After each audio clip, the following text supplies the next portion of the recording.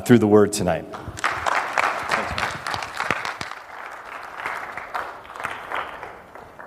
All right, thank you. It is a Saturday night in the suburbs of Chicagoland. There are a lot of options you could have chosen. You chose to be here. So that is excellent. So we thank you for being here and worshiping with us here tonight. Isn't it cool to kind of know what God's up to? Right? You're seeing student ministries talking about, the students themselves talking about what God's doing. You're hearing from Nicole with the kids and with Mark and the men. It's just good to know what's up. Right? It's good to know what's up and what God is doing here. So I'm just excited to hear those testimonies tonight. Now, Lauren and Matthew, they're sharing about our trip, our retreat up to Expeditions Unlimited last week. We were in Baraboo, Wisconsin. So, as we're up there last week, rock climbing, which we did for, a couple hours. We canoed 8 miles, which kind of was like 2.5 to 3 hours combined. We also camped out on a sandbar. We were in the Wisconsin River on a sandbar. Now, on sandbars, there's no running water.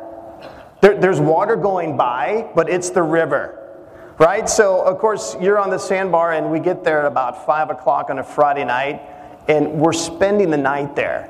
And so, when nature calls, you have to kind of think outside the box. And I'm not going to mention up here tonight what the guides called the specific area we would go to. You can talk to our students. It was called blank tent, okay? So we would go there. And, you've got imaginations. You take care of it from here. And so as I'm up there this last week with the students, there's like 12, 15 of us, and I thought, well, maybe my life verse, I should change it when I got back Sunday to, Philippians 4:13. I can do all things through Christ who strengthens me. Yes, I did it. Or maybe this one from Job. But those who suffer, he delivers in their suffering. He speaks to them in their affliction. So, I had the thought, maybe I'll switch it up in light of our experience, which it was an awesome experience. Have you ever noticed when you go into the Christian bookstores, like the mugs and the shirts and the hats and the pens, the plaques, the little testaments? I mean, it seems like a lot of things get a verse put on them nowadays. Okay, here are some verses that perhaps would be unlikely candidates to be put on some of those items. These I would call unlikely candidates for a quote-unquote life verse. If any of these verses I'm about to read, if this is your life verse, I'm very sorry. But I looked through some verses. The Bible has a lot of things, a lot of truth, a lot of teaching, and there's a lot of variety in the Scripture. These, again, I would call unlikely candidates for life verse. Are you ready? Okay, you don't have to write these down. You don't have to find them. It's okay. Proverbs 26:11. As a dog returns to its vomit, so a fool repeats his folly. Just saying. Psalms 102:6. I am like a desert owl, like an owl among the ruins. It's in the Bible. Song of Songs. Oh, careful. Chapter 2, verse 5. Strengthen me with raisins, refresh me with apples, for I am faint with love. Okay, we'll try a few more. Ecclesiastes 10:8. Whoever digs a pit may fall into it. Whoever breaks through a wall may be bitten by a snake. Proverbs 11:22. Like a gold ring in a pig's snout is a beautiful woman who shows no discretion. Proverbs 25:16. If you find honey, eat just enough. Too much of it, and you will vomit. Last one. And Mark, I'm going to imagine you are never, ever going to use this verse on any shirt, any mug at a Men of Valor event. See if you agree with me and everyone else. Finally, again, unlikely candidates for life verses. Proverbs 27:15. A quarrelsome wife is like a constant dripping on a rainy day. Probably, yeah. Mark, no? Not so much? Oh, okay. Quarrelsome, too many words, too many consonants and vowels, not going to happen. So those are unlikely candidates. Here's actually my life verse. And just to give you some background on this, when I was in high school, senior year, I had my friends, did my thing. I would be in church, walk out of these doors, and then be someone else. And I came to a crisis point in my life, my senior year, came to a point where the Holy Spirit convicted me and yet lifted me up in such a way where I came to a moment of decision, and I prayed. I prayed for Jesus Christ to come in to my life, to direct my life, to forgive me of my sins, get me on a new journey. So I prayed that prayer, and it was just a few months after that decision, I came across this verse in the book of Galatians. Galatians chapter 2, verse 20. My life verse. I have been crucified with Christ, and I no longer live, but Christ lives in me. The life I live in the body, I live by faith in the Son of God, who loved me and gave himself up for me. Pretty cool that, as Pastor Joe mentioned, that was a verse that was kind of sent in by maybe a lot of you. And I know for me personally, that verse just talks about what took place, what's true now, why this is true, and how I am now living. Galatians 2:20, my life verse. Now this book of Galatians, it's a really small book. I would encourage you to read through this book. It has a total of 6 chapters. Probably take you 20, 25 minutes of uninterrupted time to read through this book. A man named Martin Luther, ever hear of him? This book, along with Romans, very influential in his life, so much so there was something called the Reformation. That was the spark that lit the flame to that, and the world's never been the same since. This book is very influential on Martin Luther. And so, in this book, we've got a crisis going on in this church in Galatia. The church has come into existence because of the Holy Spirit has been working because a guy by the name of Paul came to these folks and he preached the gospel, Jesus Christ, period, to these people. He left. And in his absence, false teachers came in. And false teachers started to preach a false gospel to these people. And Paul writes to them in this book to remind them what the gospel is and to also remind them of everything it is not in this letter. And the people here, they're at risk of turning to a different gospel, which is really, it's no gospel at all. Not at all. So Paul writes this letter to remind them about what makes them justified in God's eyes. And he wants them to know that it's Jesus Christ, period. It is not Jesus Christ plus this, and plus that, and plus this, and plus that. It is Jesus Christ, period. This little book called Galatians, and my life verse here that's kind of tucked away halfway through this letter. So I want to just unpack things in the time that I have here, just 4 parts to this verse. I want to encourage you, if you've got your sermon notes out there in your bulletin and that, got a pen, something handy. And I'm going to look at 4 areas here. I'm praying that the Holy Spirit's going to have some takeaways that we can take out of here, and that God's going to deposit some truth and some things that will impact us, maybe remind us of some things that we've forgotten in our walk with Christ. So 4 sections to this, going back again to Galatians 2:20. First part of this verse, I have been crucified with Christ. Whoa, what is that? Jesus was crucified. Yeah, I'm good on that one. I have been crucified with Christ. What is that talk? That's a little cryptic. I don't know where he's going with that. Galatians 5:24. And the verse is on the screen. Galatians 5. Chapter 5, and it's going to be verse 24. Those who belong to Christ Jesus have crucified the sinful nature with its passions and desires. Okay? There's a guy by the name of Dietrich Bonhoeffer. How many of you have ever heard of Dietrich Bonhoeffer? Just put a hand up real quick. He had this one statement, and he said this: when Christ calls a man, he bids him to come and to die. When Christ calls a man, he bids him to come and to die. Powerful. And that man himself lived that out.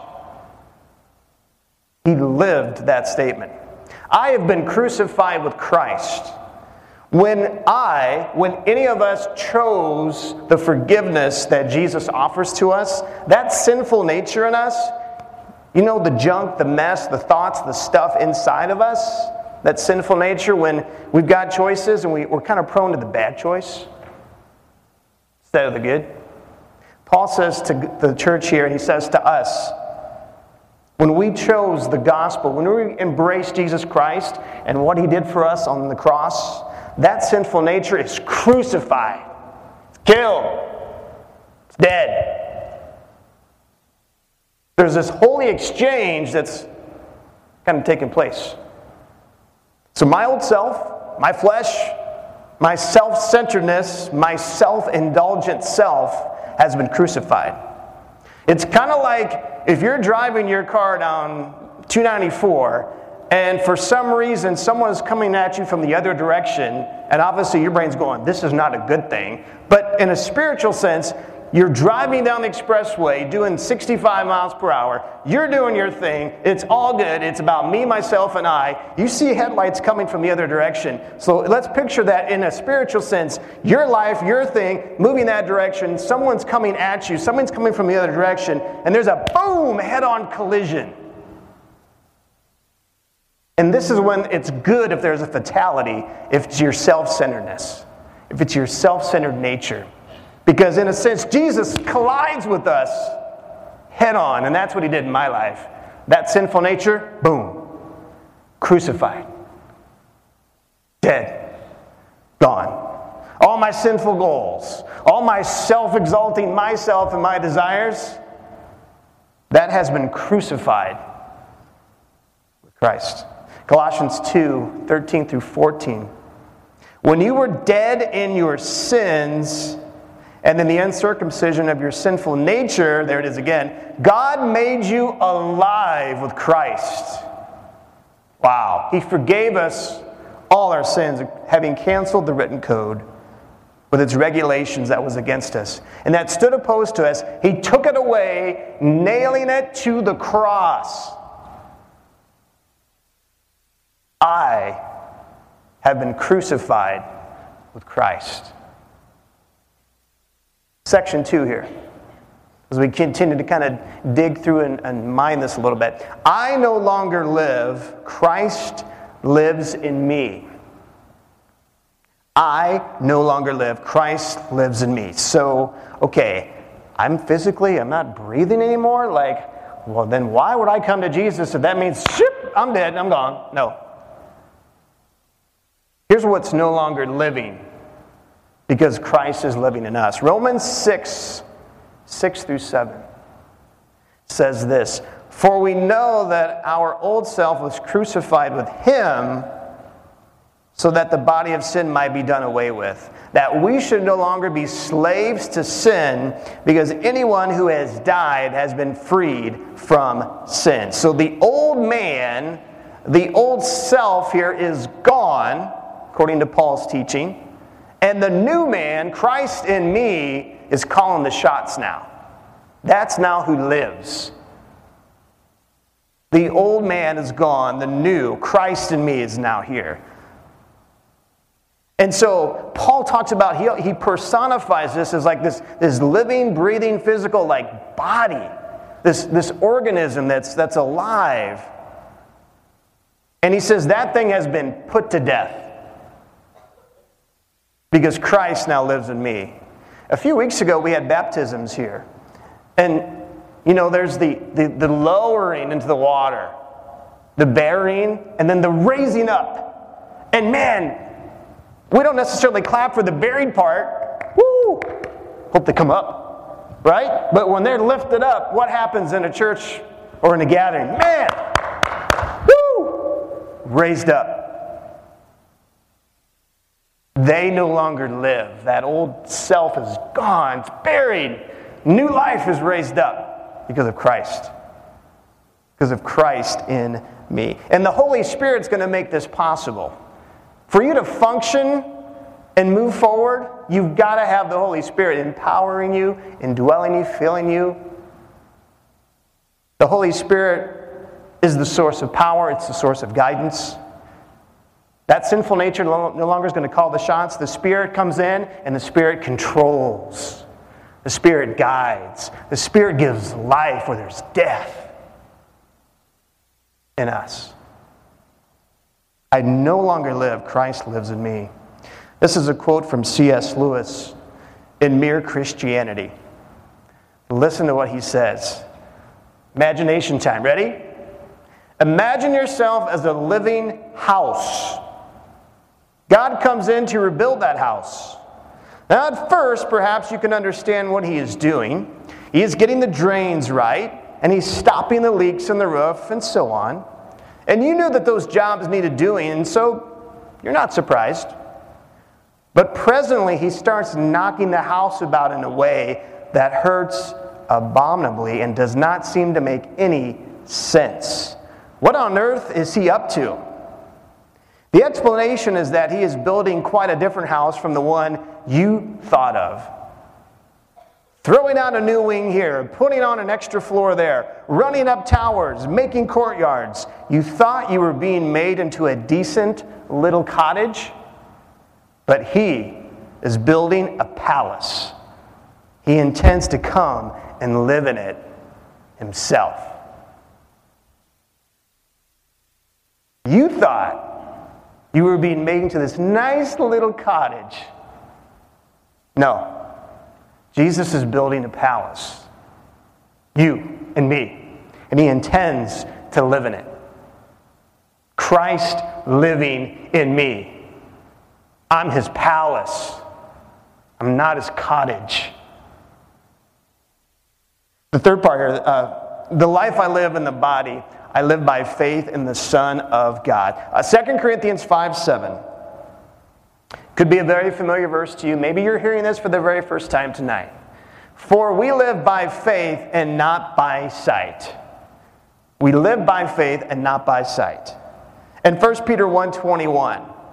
Through him, Jesus, you believe in God who raised him from the dead and glorified him, and so your faith and your hope are in God. So this life, Paul says, that I'm now living in this body, which you physically see this body. It's the same Paul. I don't look necessarily any different. I know when I came to Christ, I still had blonde hair and blue eyes, and that's just, it is what it is. You know, I didn't physically on the outside change necessarily, but on the inside, there's something that's starting to happen. I'm starting to now live by faith, not by sight. I'm living by faith in the Son of God. There's an internal change that's going on. It's this journey of trusting moment by moment in Jesus. Faith in him.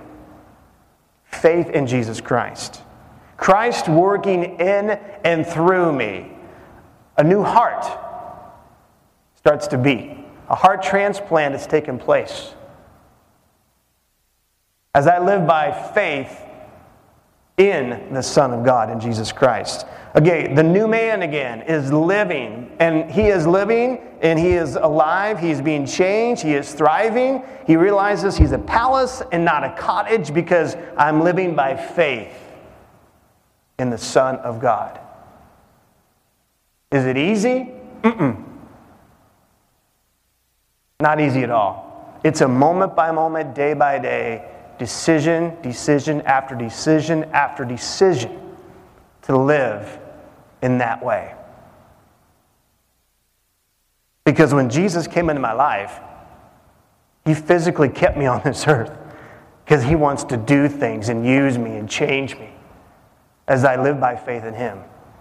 And all that's happened since that moment in high school to now, standing in front of all of you here tonight.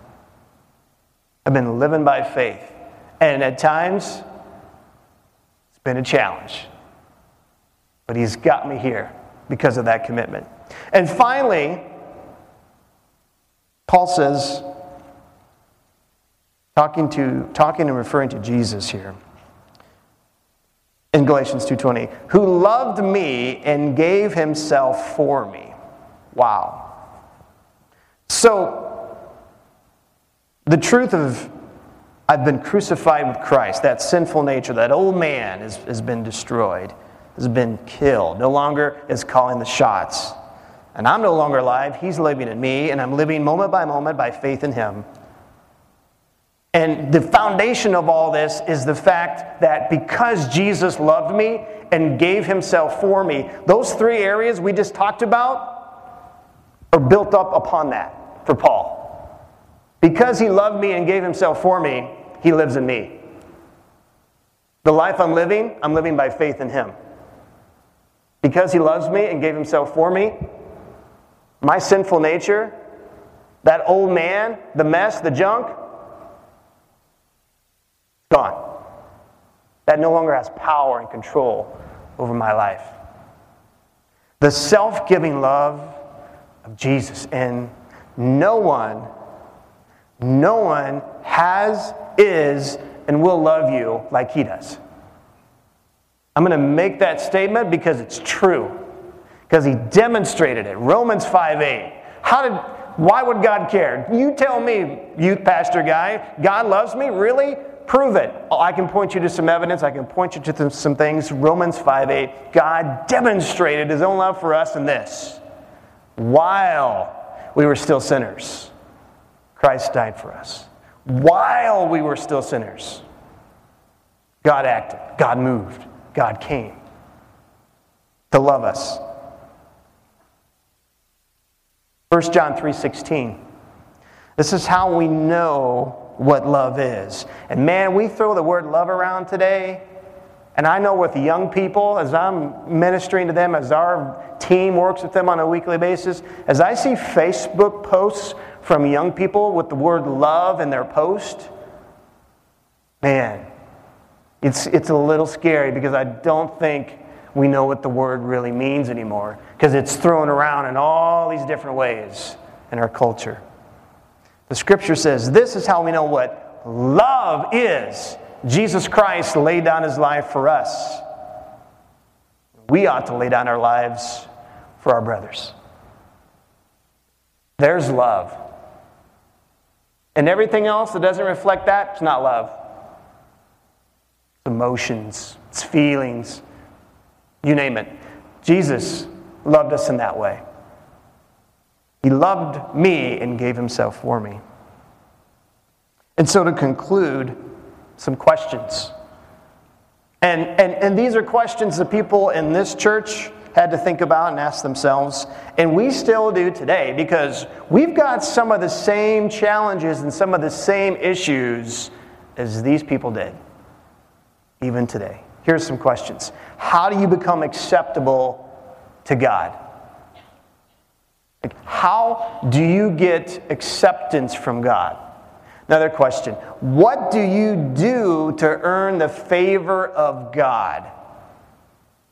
What do any of us need to do to earn God's favor?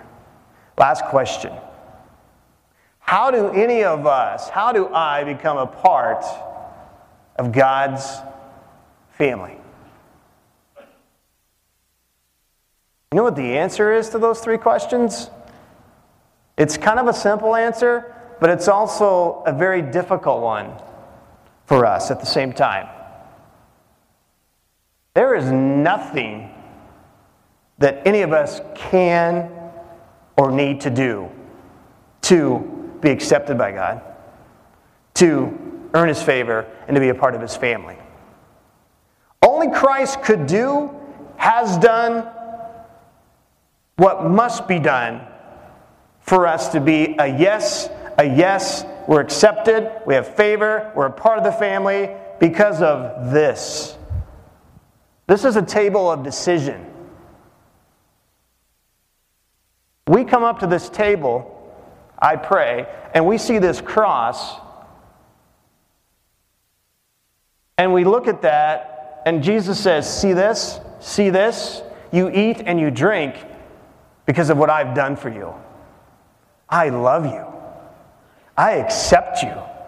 You're a part of my family.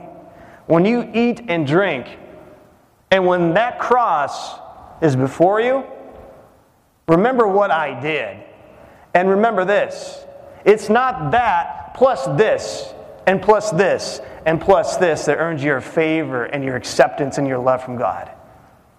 Paul says to these folks who are coming to Christ, but then they were being pressured, well, that's great. You have accepted Jesus, but don't forget the law. Keep all the I's dotted, keep all the T's crossed.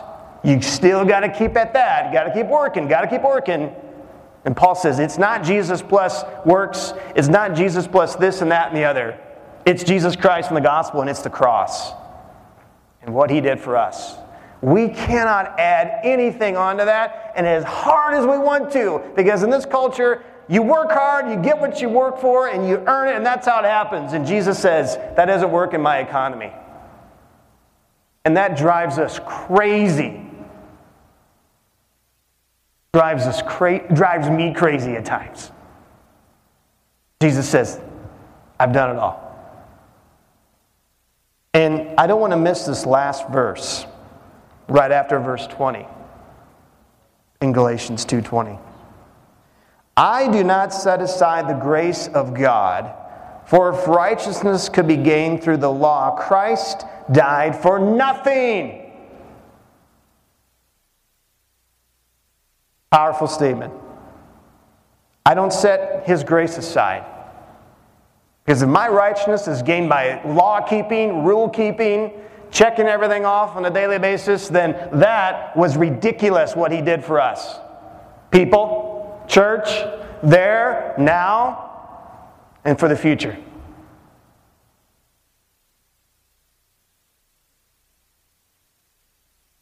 I just thank the Lord for this verse that has just kind of attached itself to me. And it's here, and I'm trying to get it here so that when I live, it's not just a life verse that's on a screen in front of you, but it's how I live.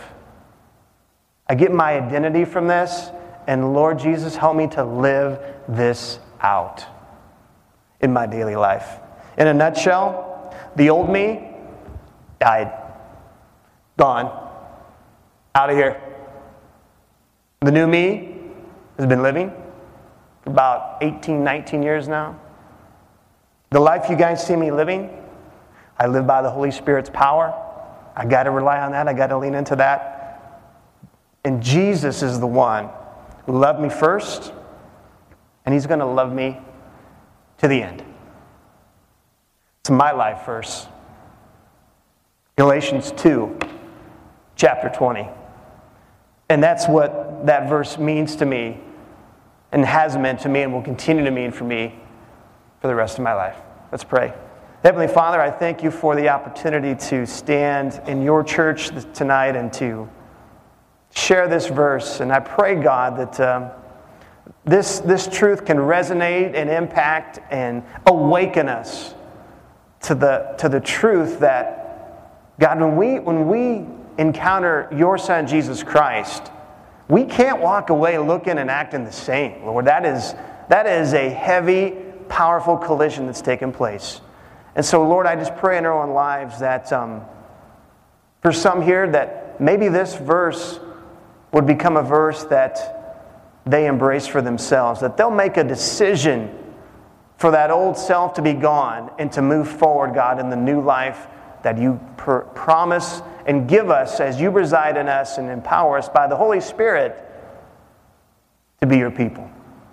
And so, Lord, thank you for this opportunity to share your truth here tonight.